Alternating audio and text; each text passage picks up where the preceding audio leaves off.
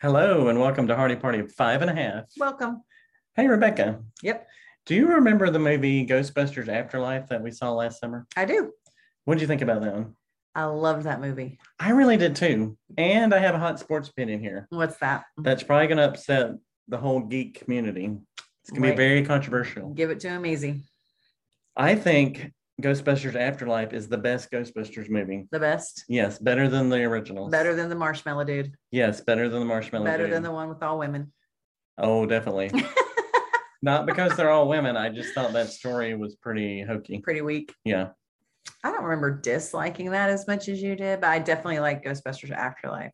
I wonder if we always think that the newer ones are better basically because CGI and technology is better. So we just naturally tend to say it's better. Well, I think that can help, but I think, at least for me, it's the heart of the story that's really what I'm judging. Yeah. And like with Afterlife, they did such a good job of bringing in the heart of the original movies, but then taking it to a new place with the new kids and stuff, but not losing like the atmosphere of the original. Right. And I think CGI can cover up a bad story. True. So, but like, it's not necessarily the same thing with Top Gun that we've talked about a couple episodes ago. But it's close because it's like all about the story. Yeah. And I think in both movies, they brought old characters into the same movie again. Yeah. So that's kind of what I was comparing. I think that was. But I think with Top Gun, I think the new technology with cameras probably helped the movie because we talked about the old movie was really constrained by what they could show with the actors in the planes. Right. So I think that helps the movie. But I also think that Top Gun Maverick has a better story because it has a more heart to the story. Right. When you look at the original Top Gun, it's a bunch of hotheads that are trying to outdo each other. Yes. And in the new one, it's more paternal and there's like a forgiveness there that you don't really see in the original. Right. So again, it's the heart of the story and not necessarily the technology. I totally agree. Yeah. I agree. Well, today we have a gal that really packs a punch. She is talk about a stick of dynamite. Talk about powerful things in a small package. That's right. She is 4'7". And she can beat us up right now. That's right. She is a stunt woman. And she was in Ghostbusters Afterlife. She was in the BFG. She does voices in My Little Pony. I mean, who gets to do all those fun, cool things? And she did motion capture in Planet of the Apes movies. That's right. Can you imagine being 4'7" and being able to beat up most of the people in the room you're standing with your pinky? If you wanted to. This is just the most fascinating conversation. If you want to know the world of stunts, how these things all work together, the people that are really doing all the blood, sweat, and tears behind the scenes, you're going to love this interview with Devin Dalton.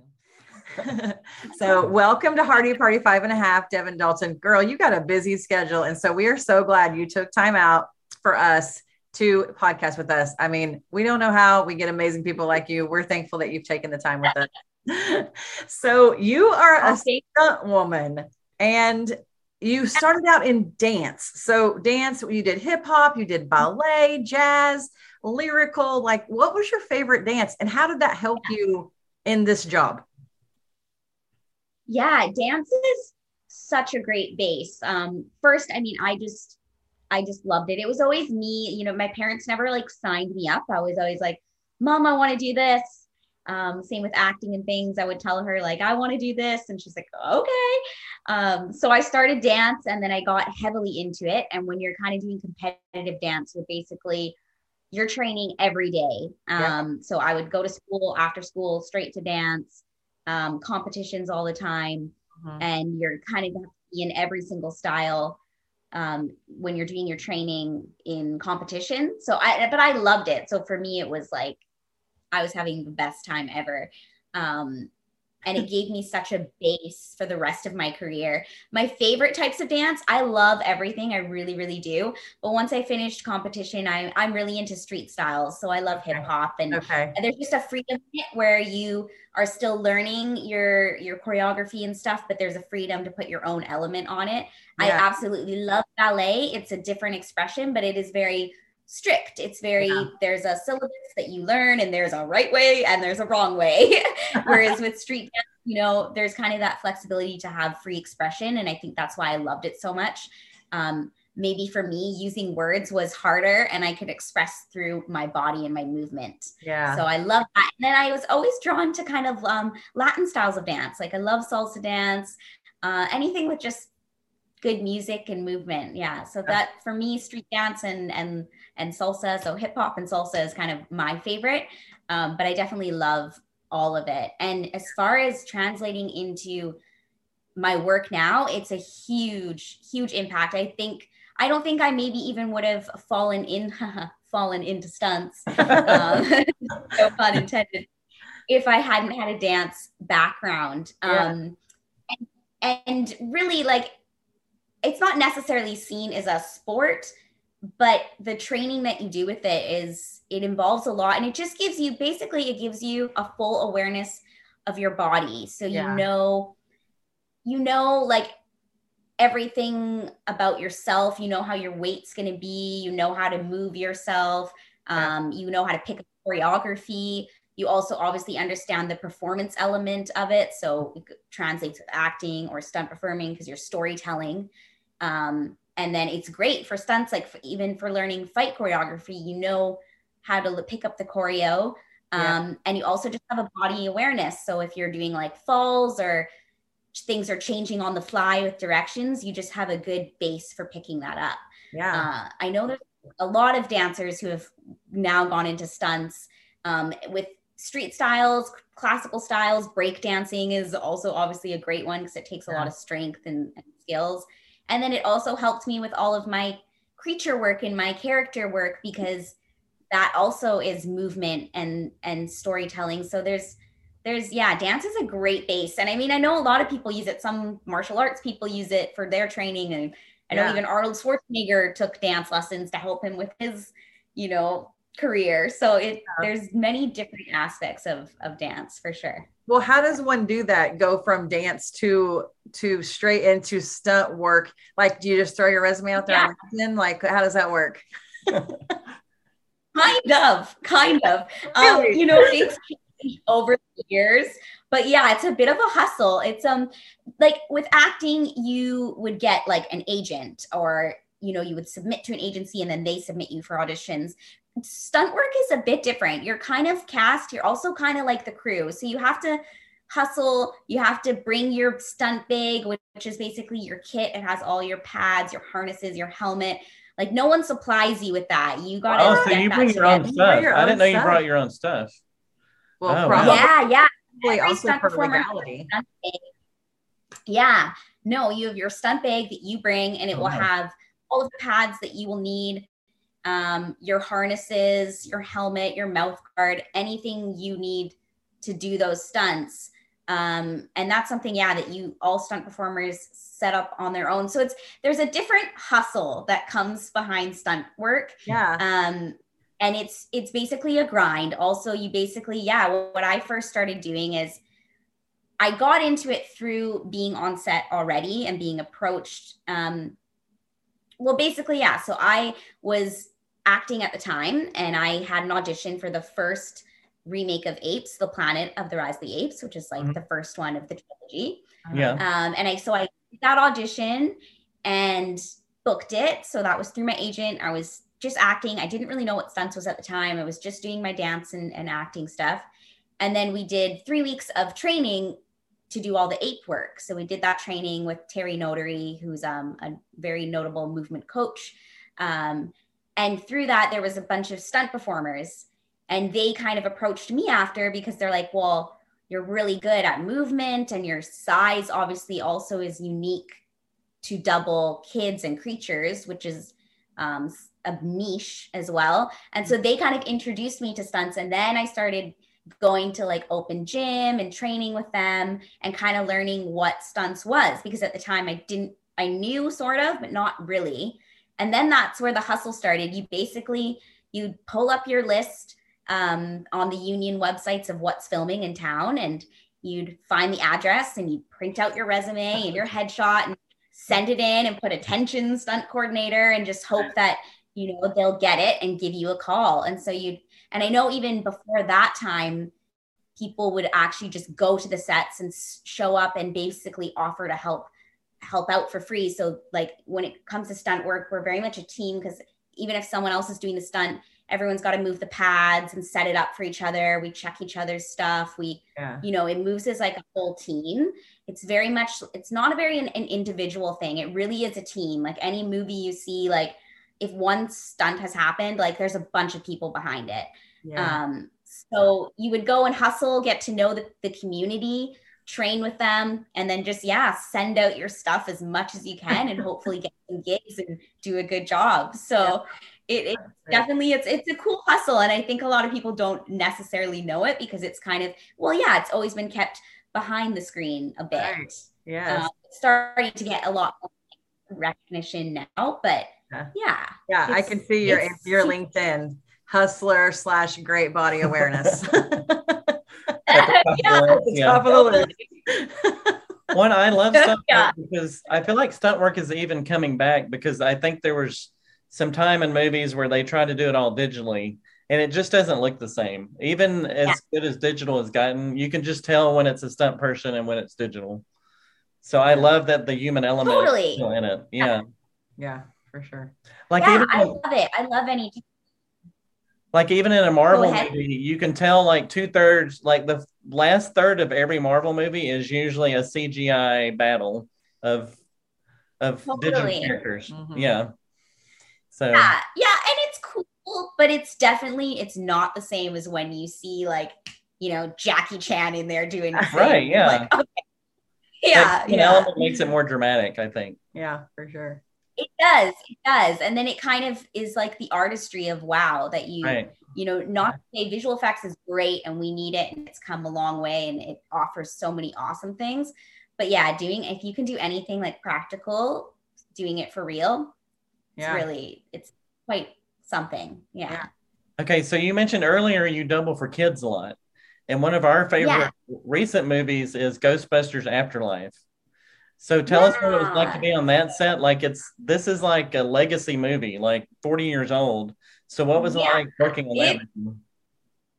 It was so cool. It's to be a part of something that is like a huge, famous, everyone knows it. I know, like was exciting for sure. And then the team was super awesome as well. And I think the best part was seeing like for the first time the actual Ghostbusters car and knowing like that I'm like ride in it and like chase ghosts. It's super cool. You turn into a kid again, which is kind of the like fun part of it. You get you get to channel that, and it was just so much fun. It was just the original Ghostbuster car was really, really cool. And then kind of getting to see near the end, obviously, when they brought like the OGs back and getting to see like Bill Murray there, and you're like, whoa, that's them. Like it's so cool. Yeah. And like, even though, like I perform and I work with, people, actors and actresses and stuff all the time, there's still a nostalgia for me as well when it comes to like projects like that. And you're like, sometimes I have a moment where I think of like my younger self and I'm like, whoa, she would think this is super cool. Sometimes you're working, you're like, oh, just doing this on to the next project. And then you're like, wait a minute, like, yeah, I'm actually doing it. Like, this is what I wanted to do. I'm doing it. And it's pretty cool. That's awesome. Since our Afterlife. Do what? Afterlife was super fun. Yeah. It was very cool. It was such a great Did you interact with Paul Rudd at all? Did you have any scenes where you had to, or did you hang out with him on set or anything? No, like he's a lovely person. We didn't get a lot of time together with Paul. A lot of the action was second unit. And the days that we were there for main unit, We were in and around them, but there was no scenes for me, right, with Paul Rudd. I love Paul Rudd though. He's so awesome. So when you're going through the street, you talked about being in the Ghostbusters car. When you're going down the street chasing, I think you're chasing Slimer, aren't you? In the movie. Yeah, exactly. So there was two actresses that were doubling the kids, right? Were you inside the car or did you were you on the outside? You were on the inside? I got to do both. Yeah. Both. It's great. Yeah. So it was, funnily enough, so me and bless her heart, she's another stunt girl from Toronto. She does circus silks and stuff. Her name is Amanda Della Penta. She's the same height as me and everything. She was doubling as well. And so we would switch off. So sometimes I think the first time you see the car, me outside the car, that's me driving around and shooting the stuff past the diner and all that kind of stuff. And then the end part of it is me. And then there's one little middle bit that's Amanda. And then I was also inside the car for parts of it. So it was fun because we got to switch off and do a bit of both. Yeah. And then I got to be in both the costumes, which was fun as well. So our listening audience obviously hasn't done the research that we've done on you. Why do you get to play kids so much? They don't know how tall you are. Yes, and no one, you can't tell on this group. Yeah, I am very petite. I'm very petite. I'm only 4 feet 7 inches tall, and if we're being true, I'm a little bit under the 7 inches, and I weigh about 80 to 83 pounds. Oh my god! So I'm very tiny. Yeah. So I mean, I am the height, the size of a kid. Yeah. Perfect. Which is why I double kids a lot. And then I also get to do like cool creature stuff. And funnily enough, I've doubled some adults as well when they're doing something that's called forced perspective. In some of the Percy Jackson movies, Sea of Monsters, like there's a scene where the Annabeth character gets thrown against the wall and it's a big ratchet pole on a wire. And the regular double for her is like 5'8", but they had this giant who's throwing her. So they brought me in to do the stunt, and then it helps him look even bigger. Oh, okay. So there's fun stuff like that in film that you get to do as well. But yes, I normally double kids. And that is why. Yes. My parents are tiny. My mom's only 4'9". My dad's about 5'5", really. And I just didn't. Usually you surpass your parents, but I just didn't make it. Do it. But it worked out. Yeah, so it's okay. It worked out. So you don't know much about our family, but our son just got engaged, and so we had this picture of we have 3 boys, 23, 21, and 19, and they're all very tall. And then everybody that sees this picture, they say, "Oh my gosh, she's so tiny." Well, she's 5'7". She's not tiny at all. It's hilarious. Our kids are all 6'3" and 6'4", and we're tall, both of us. And so to have her in the picture, she looks so tiny. So that's probably a little forced perspective. So she's little to see as well, but she's 5'7". She's not real short. She just feels short around. No, that's like giant. Yeah. So one of our most recent favorite movies is The Adam Project, and you got to be a part of that with some big stars like Mark Ruffalo and Ryan Reynolds and Jennifer Garner. Like, tell us about that experience. And of course, we fell in love with that little kid. I mean, Will Scobell, he was so good. So tell us all about that experience. Yes, that was exciting. And actually, the cool thing about it too, there was 2 stunt coordinators, James Churchman, who's an American coordinator, and then again, this was filmed in Vancouver, Canada, which is where Ryan Reynolds is from. So I think maybe, I don't know if that has anything to do with it, but maybe. And then there was a Canadian coordinator, Mike Mitchell, who was actually he was the coordinator on the first Apes I did, and he kind of got me into stunts. So it was cool to do another project with him. Yeah. But yeah, the cast on that was just like incredible. I was super excited because it's always fun to watch like those kind of performers work, because you learn something just by sitting and like watching the scene happen and getting to see them live in front of you doing the performance. And then Walker was just awesome. He's like super savvy. Obviously, like you can see, he's so witty and natural, and and I think this was his first project, so he's still very much like a kid, which I really love. Like he just really was, his reactions and everything was so genuine. And he was stoked to do like some of the stuff, and he just did a really, really, really good job. Because sometimes with kids too, you don't know, kids are kids, and they might be really like awkward and clumsy, or they might be like, you know, quite savvy and good. But yeah, Walker was awesome. Just, I think obviously this is only like the beginning of his career. And then it was just so cool. Like Mark Ruffalo it was so funny, because we're in the trailer getting our hair and makeup done, and Mark Ruffalo introduces himself, you know, which is so like, humble. Like, oh, I'm Mark. Like, you don't know. You're like, oh, Mark, nice to meet you. But he was just lovely, like super lovely. And then obviously Ryan Reynolds it was so cool to watch him, you know, doing his thing. And like the cast is, when you get to work on projects like that, exactly, I always take it as kind of a chance to like learn as well.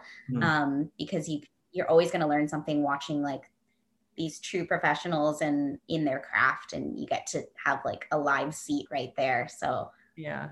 What were some things you got to do on that? What were you a part of on that movie? Yeah, so we helped with, first, usually stunts always will help with the training. So we set up all the stunts, we test it, we get it ready, and then we bring in the actors and train them. So we'll show them what to do. We'll get him to do it. And like for Walker, so he has parts in it where he kind of like, he has a little wire pole, and then he twists off with the like the bad guy and slams into the wall. And he's got the I forget what it's called, but it's one of the time things they're using. Like the one things that the weapons. Yeah, the one thing, bobber. Yeah. So we were working with him with that. And so I would go in and test and line it all up. And then we would put Walker on it and kind of get him comfortable slowly with it, so that he could do parts of it. Because obviously, if we can get parts with the actor, like that's the goal. And that is kind of the job when you're a stunt performer, is to obviously like make the actor look the best they can. So you want to help train them. And then, you know, you'll do all the parts that maybe are a bit more dangerous and rough and that you wouldn't want the actor to do. But you want them to do as much as you can, because it's better for camera and everything. If they can get a straight on shot with the actor and they can do that comfortably, then like awesome. Yeah. So yeah. So for Adam Project, there was a couple wire pulls for him. We had a little thing called a parallelogram when they're taking off on the spaceship, where they kind of lift off. And then there was like kind of some stuff in the spaceship as well when they're driving, that he got to do. Yeah. And then just like running around and being in and about the action, basically. Yeah. What is the worst you've ever gotten hurt? I was thinking that too. People always ask that question. They're like, what? Well, you know, here the thing with stunts is it's all about safety as well, which is obviously like why we have so many rehearsals and professional people doing it, because we want to try and not have that happen. I've definitely had bruises and aches and pains. That kind of always comes with it, like soreness and things like that.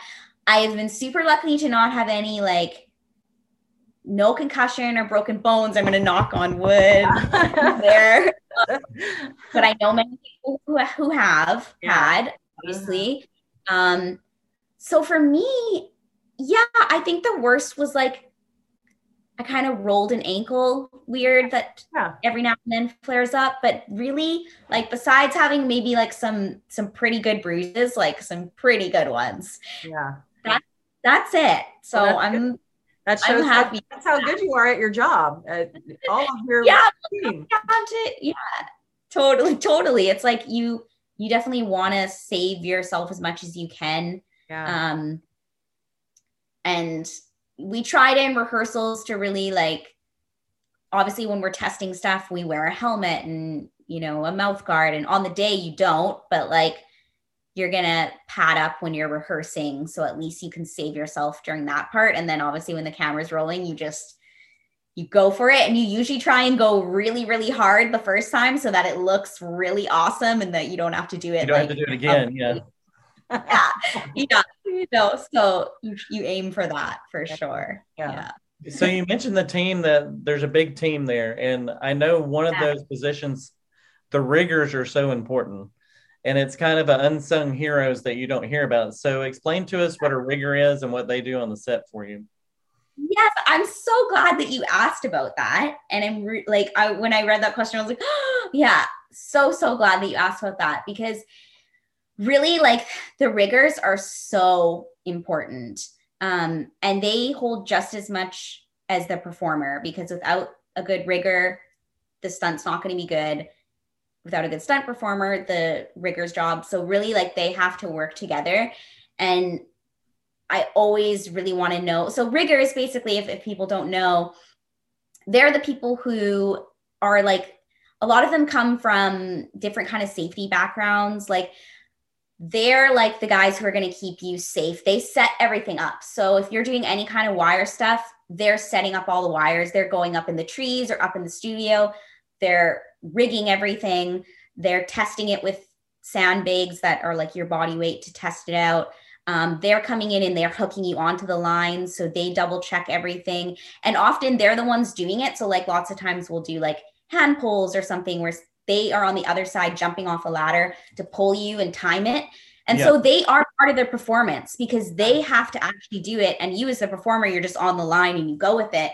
But the rigger has to like time it right. He's got to set it up. He's got to pull your weight. He's got to do like all the kind of technical side of it. Yeah. They handle, and the safety side of it, they handle. And they work so hard, and they're just like, they really like, when people like see the stunt happen and they're like, woo, and they clap for the performer, like equally to the riggers.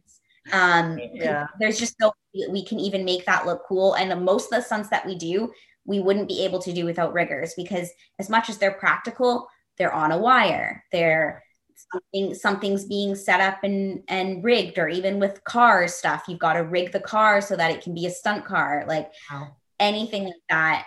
And we've just been like, I've been blessed to work with a lot of really, really like, these people are highly trained people who have like so many years of experience in different stuff. Like if you dropped them in the middle of the woods with nothing, like they're your guy.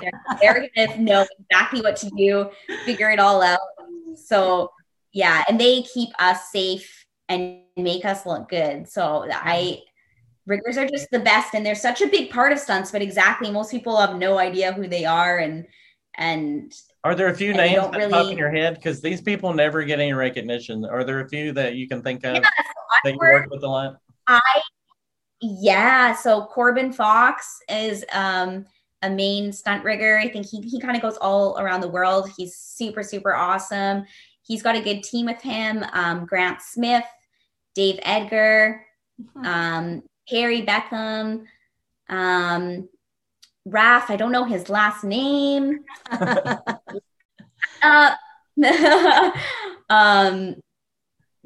Who else? Raph, Perry. That's and that's just like a handful. Like there's so many. Yeah. But it's so good. And it's really important for a stunt performer to know your rigger, because lots of times if you're doing stuff, like I said, you're working together. So you're telling them like, hey, give me more slack, or on the descender, like, let's say you're rappelling down, like, or give me this, like you're always making eye contact with them. And it's kind of between you and them to make it happen. Yeah. It's cool because you have like, it's like you have like the main actor who's the face, and you have the rigger who's never the face. And then you have the stunt person who's 1 foot in and 1 foot out. You're like the right in between. That's exactly. And that's what it takes to make it look the way it does when we see it on the screen. So great. And I appreciate those people, because I do corporate events, graphic stuff, and there's so many people behind the scenes that do all the work, and you never hear about them. So it's important to me that those guys that do all that work get some recognition. Yeah. That's cool. And they work so hard because they're there before you and after you, because they're going to set it up and they're going to take it down. Yeah. And they're just hard work. Like they'll be out in the forest rigging all this stuff. And you're in the forest. There's nothing set up to do these wire pulls. They have to, and to know how to put that all on, and also to be able to do it. Like, can you do this 20 times in a row the exact same way for camera? Do it from different angles. So their job is like, I don't even know how they do all that stuff. They know how to tie all these crazy knots and all this like stuff that I'm like, what are you doing? Like the ultimate Boy Scout. Yes, definitely. Yeah. That's funny. So take us inside the world of motion capture, and how is that different from like general stunt work? Yeah, so motion capture is some of my favorite work because it is kind of, to me, it's the middle ground of acting and stunt work, because it's movement based, but it's not necessarily just like falling downstairs or getting hit by a car or something. It's usually involving a character or creature, and it definitely requires a lot of imagination, because often you're playing something like that is not necessarily a human character. So you get to really like you're an animal, or you're a creature, or you're a giant, or anything. So I love it just because for me, like I'm kind of in between. I love doing acting and the talking and the movement, but I also love doing movement. So motion capture is like that perfect middle ground. So that's why I find that some of my most favorite work for what I do. But yeah, it's different. It requires a lot of, again, like knowing like athletic ability or movement ability. So again, dance is great. Circus work would be great. Athletic stuff, sports, anything like that. But then you also need to tell the story and get into character. So theater work and acting plays a huge part in it as well. I think, and again, just definitely go ahead. Yeah, go ahead. No, it's the first time I heard of this. Do what? You go ahead. We're both like, it's okay. Okay. I'll say definitely requires imagination too, because you get to do it on the live sets, but then you also always do it in what's called the volume, which is basically like an empty kind of gray room with all of the tech computers around it.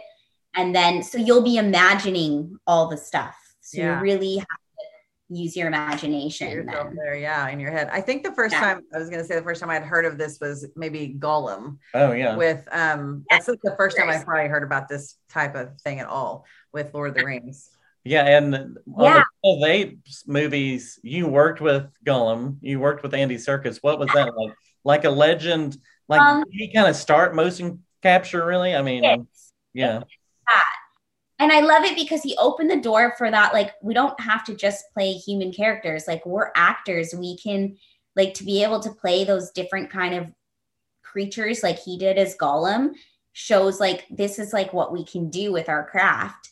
And, okay, so I've known Andy for a long time, because when I started the first Apes, I think it was pretty much, had just finished high school. Oh, wow. So I turned 18 on that film. So that was my first like big project, and then it was with Andy Serkis, and I was like, and I got work like right alongside with him, because when we did Toddler Caesar, he would do it and I would do it also. So I really got to like be in the scenes with him all the time, and that was like, I mean, that definitely shaped my career. I knew then, like, I really loved motion capture and I wanted to know more about it. And Andy's just he is like a lovely human, like a super, super awesome, lovely human, which is always wonderful. And he's just so, so talented. And I think he's been like really patient and stuff with the fact that a lot of people don't understand motion capture. I know I've struggled with that a lot. It's like, trust me, when you see him there acting as Caesar or something, like he is that character. It'll blow your mind. But people who don't know it think, oh, it's just a computer animated thing. And it's like, no. Trust me, it's really not. Like, it's his vocals, it's his facial expression, it's his movement. It's just like any other human character, but then also he's managed to overlay it and be an ape, which I think is even more crazy. So that was, yeah, I love working with Andy. And he just like, you know, every day he's there 100%. Again, best learning experience for me because I get to have like, it's like an acting movement lesson from him every day almost. When I started that, because I didn't quite know what motion capture was, and I just kind of got to follow along with him and do it. And yeah, and it always helps that he's like an awesome, lovely human as well. So and now he's, you know, directing and doing all these things, and he just did the Venom, right? Yeah, exactly. He's doing tons and gets the recognition too, you know, obviously we'll always have it for Gollum because that's just, you know, it's Gollum, but now just he kind of is paving the way for movement actors, which is what I consider myself to be. So no, that's awesome. Okay, so you worked with that legend on the Planet of the Apes, and then with BFG you worked with another legend, Steven Spielberg. So what was that like? Oh gosh, that movie spoiled us so much because it was so awesome to work on.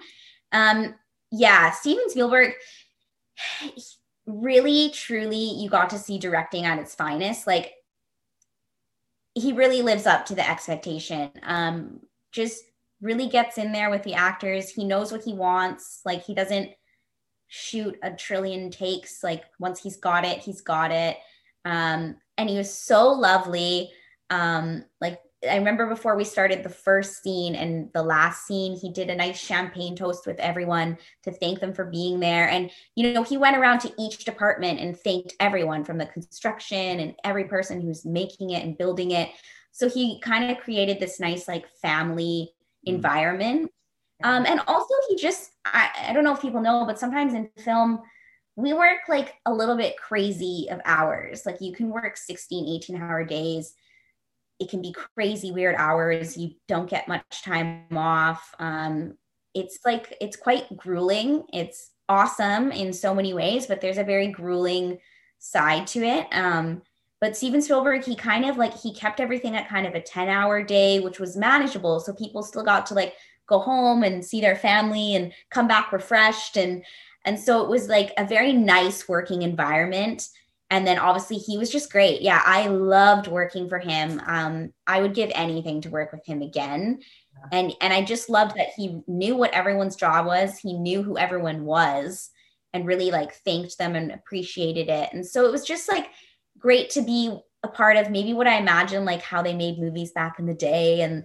And just, he's just so talented, you know, he really is like, he deserves to be in the position that he's in. There's a reason he does that. And he's so great with his family too. Like his chair, like, you know, like the movie set chairs that have the back, his dad on it. And I remember the one time his daughter was graduating. So he directed from Zoom because he was at his daughter's graduation. And so he's just a wonderful man, I think as well. And yeah, I loved working with him, and he really is like an artist. He's an artist for sure. So, well, I think it talks to his preparation that he can have such short hours because he knows exactly what he's already got in his mind, what he wants. So you don't have to do all these extra things. So. Yeah, because you see it sometimes when people maybe don't, and then you take all this time to do things a million different ways, which is great.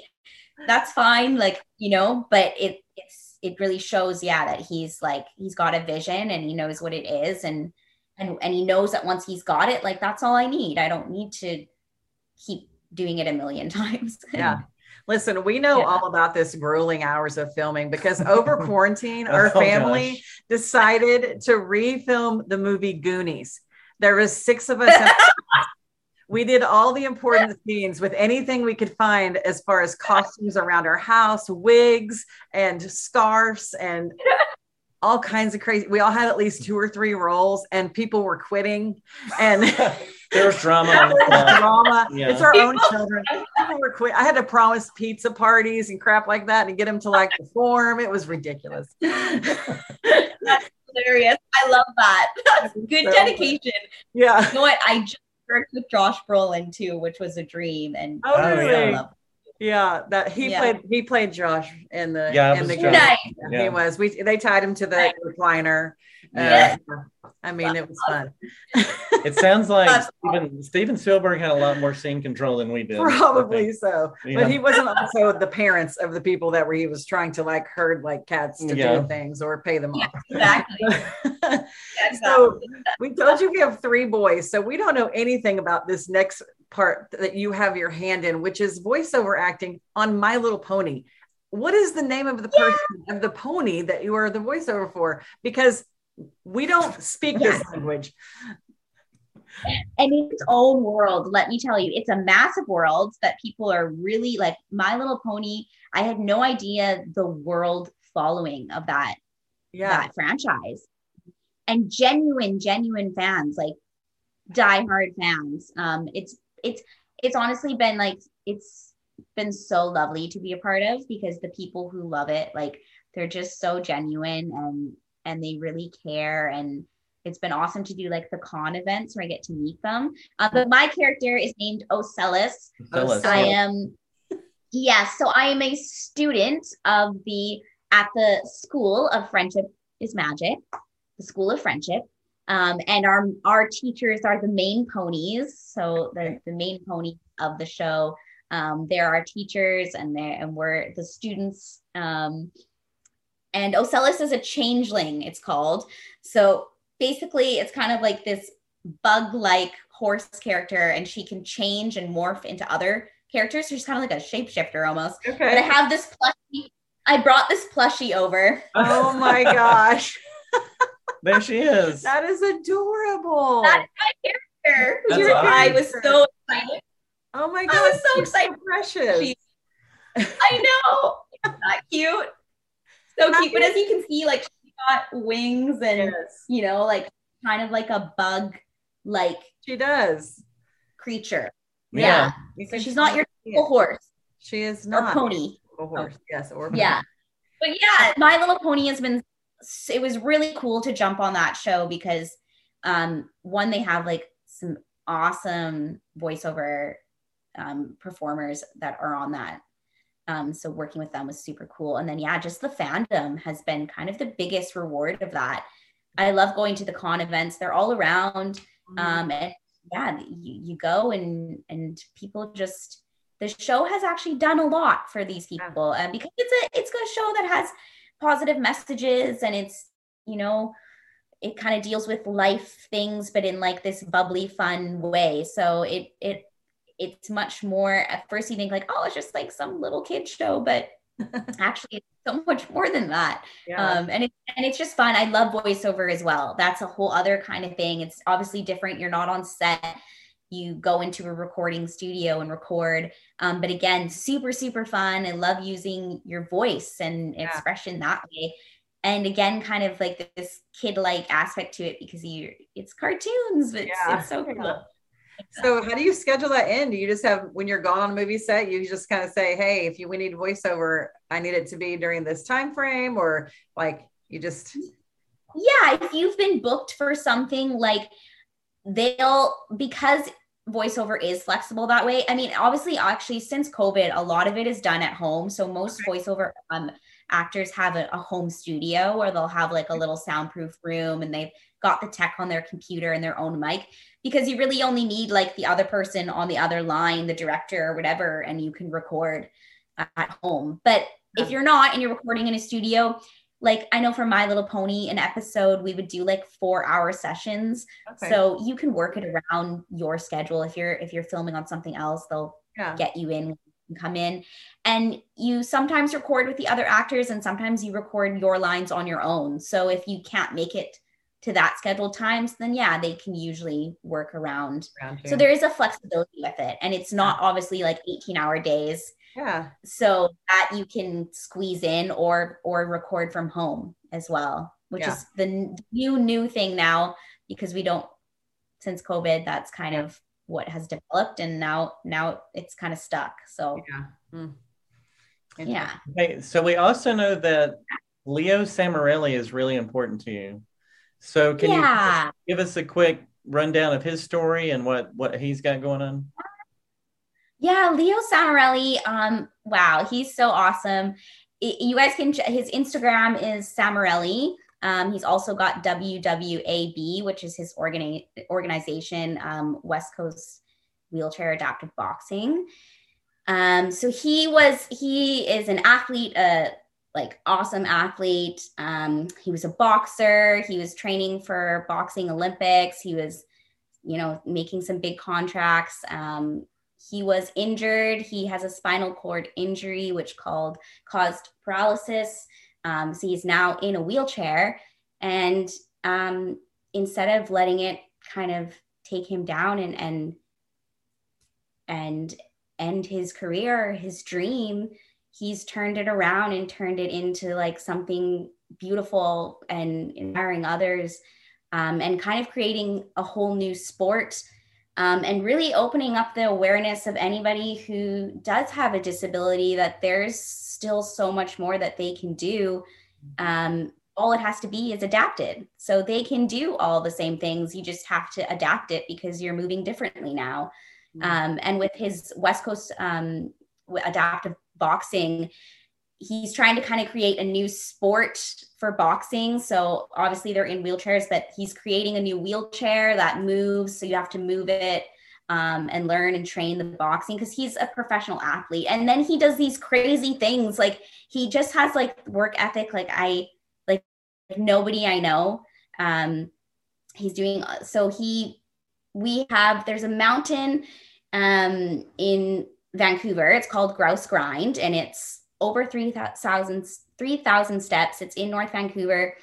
It's all straight uphill. It's basically a hike that everyone goes and does and dies by the end.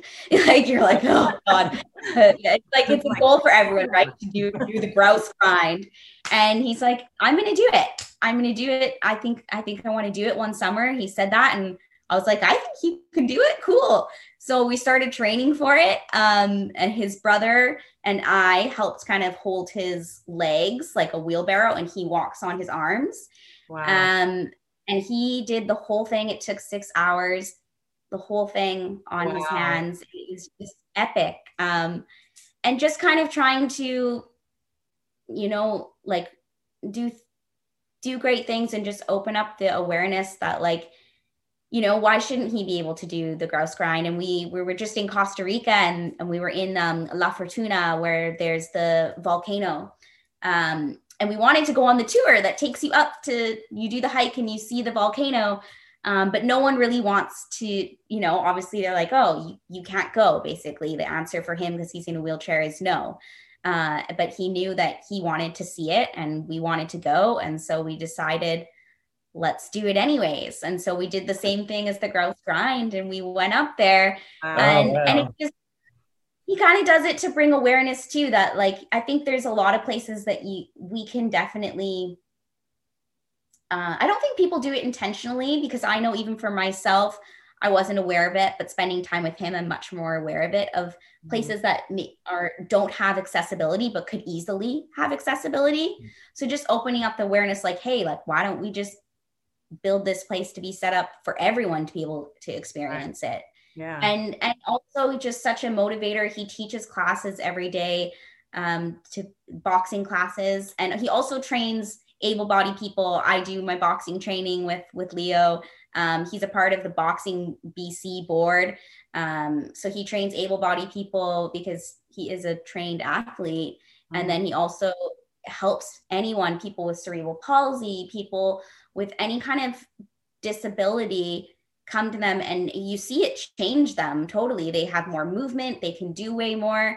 So I guess it's just about like taking, traumas and things and not letting it stop you, and getting up every day and still pushing forward, and just kind of going beyond those limits that are set there for you, but they don't have to be. Yeah, definitely. He's an inspiration to everyone. And I'm excited to see what next thing he's going to do. Like there'll be something else. Oh, I should also mention he's on the national team for Canada, to hopefully going to be representing Canada in the Paralympics. He does cross country skiing.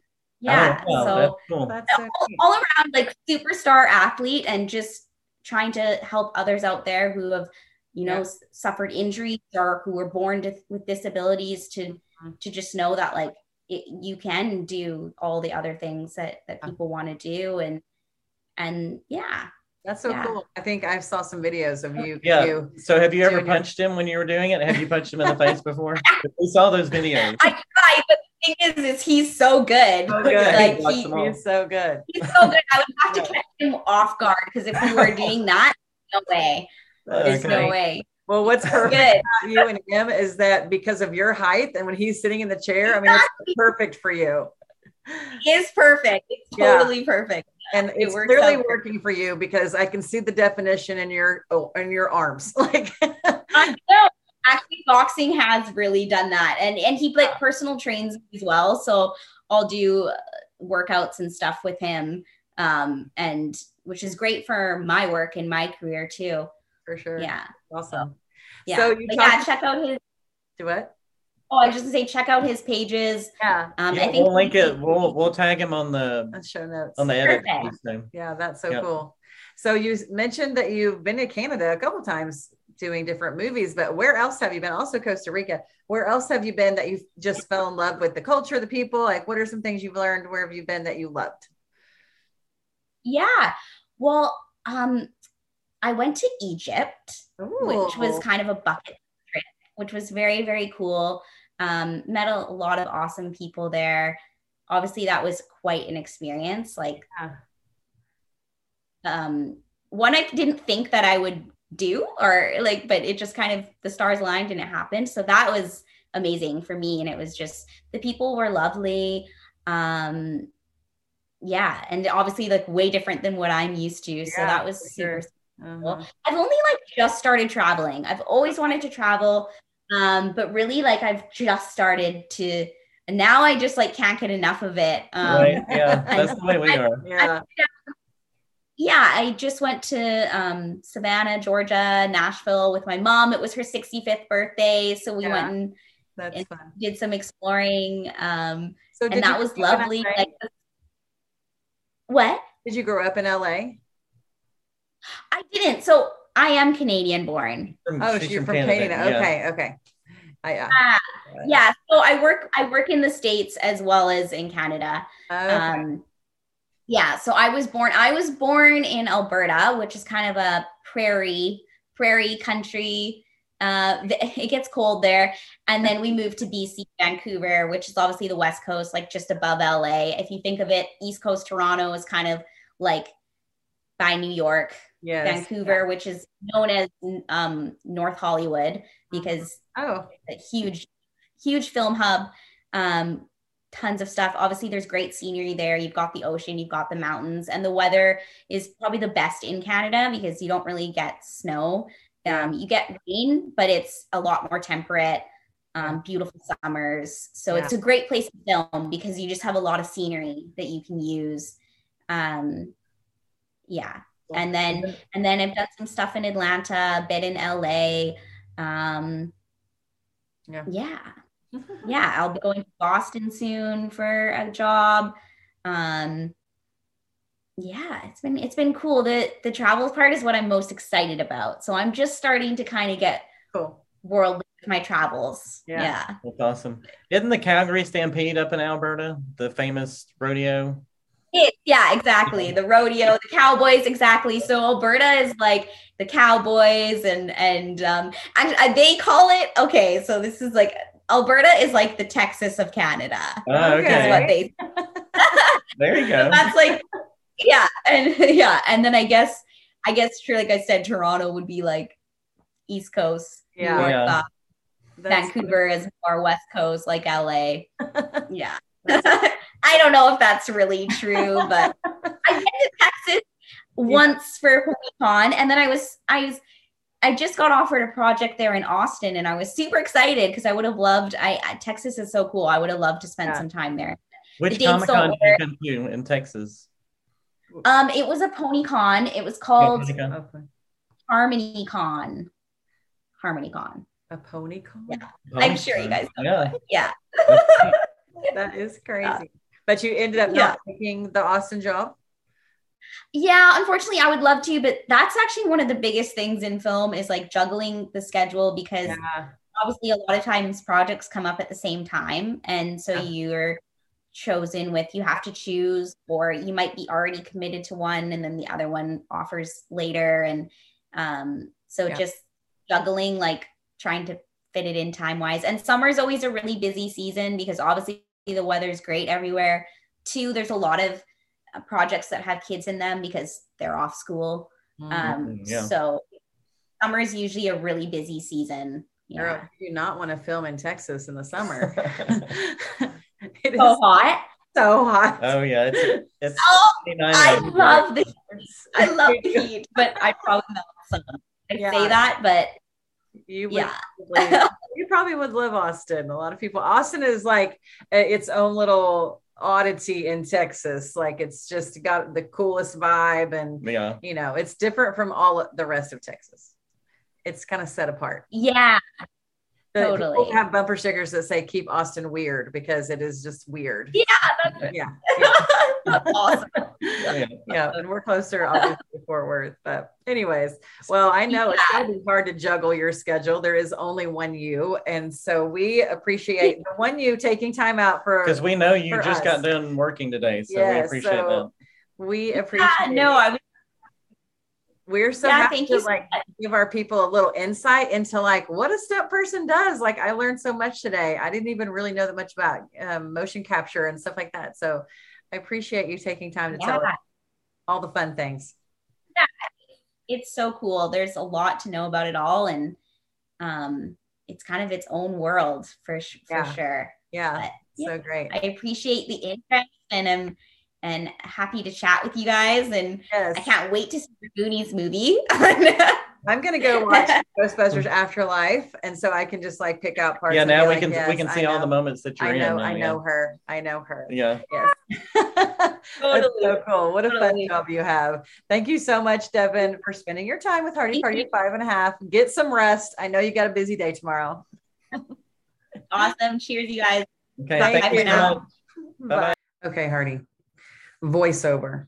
Yeah. Stunt woman. Yeah. Motion capture. Yes. If you could only do one of those, what would you do? Oh gosh.